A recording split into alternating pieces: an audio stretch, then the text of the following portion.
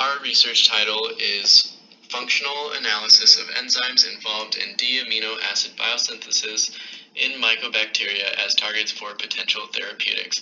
My name is Timothy Kaftan. I'm Olivia Taylor, and our other research partner is Alexander Belashenko. Our research advisor is Dr. Raul Barletta.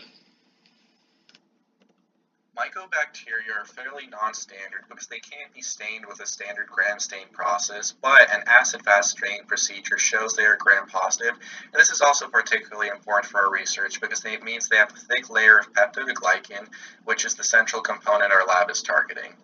M. tuberculosis is the mycobacteria responsible for TB, and thus our research would attempt to break down its peptidoglycan wall to counter it. However, because M. smegmatis mirrors many similar properties and is safer to work with in a lab because it isn't pathogenic, we actually use M. smegmatis strains in place of M. tuberculosis. Mycobacteria are aerobic, but they can actually survive and grow in low oxygen conditions and take on a rod or bacillus shape.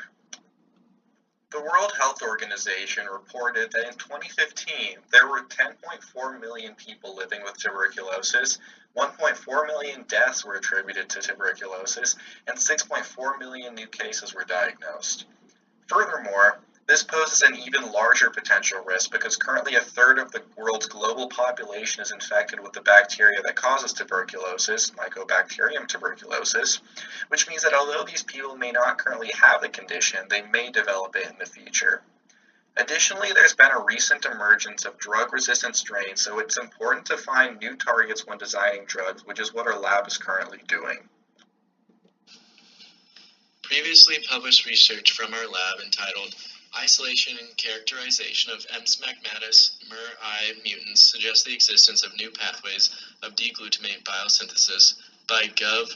Rathnaya and Fatima Barnawi tells us that inhibition of known enzymes does not prevent cell growth. This slide shows the biosynthesis of peptidoglycan. As can be seen here, L-alanine is converting to D-alanine via alanine racemase. What was shown in previous research was that when alanine racemase, or ALR, is inhibited, cell growth can still continue.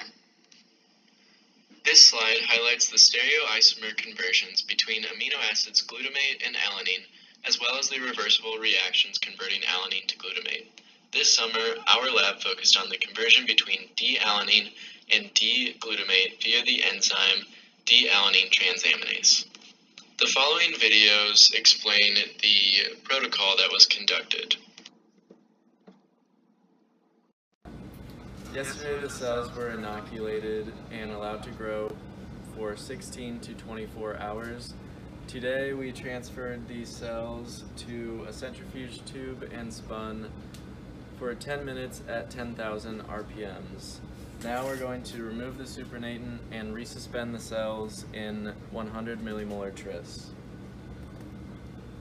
After we resuspend the cells, we will transfer them to these fast prep tubes, which contain very small, minute beads, and they will be mechanically lysed.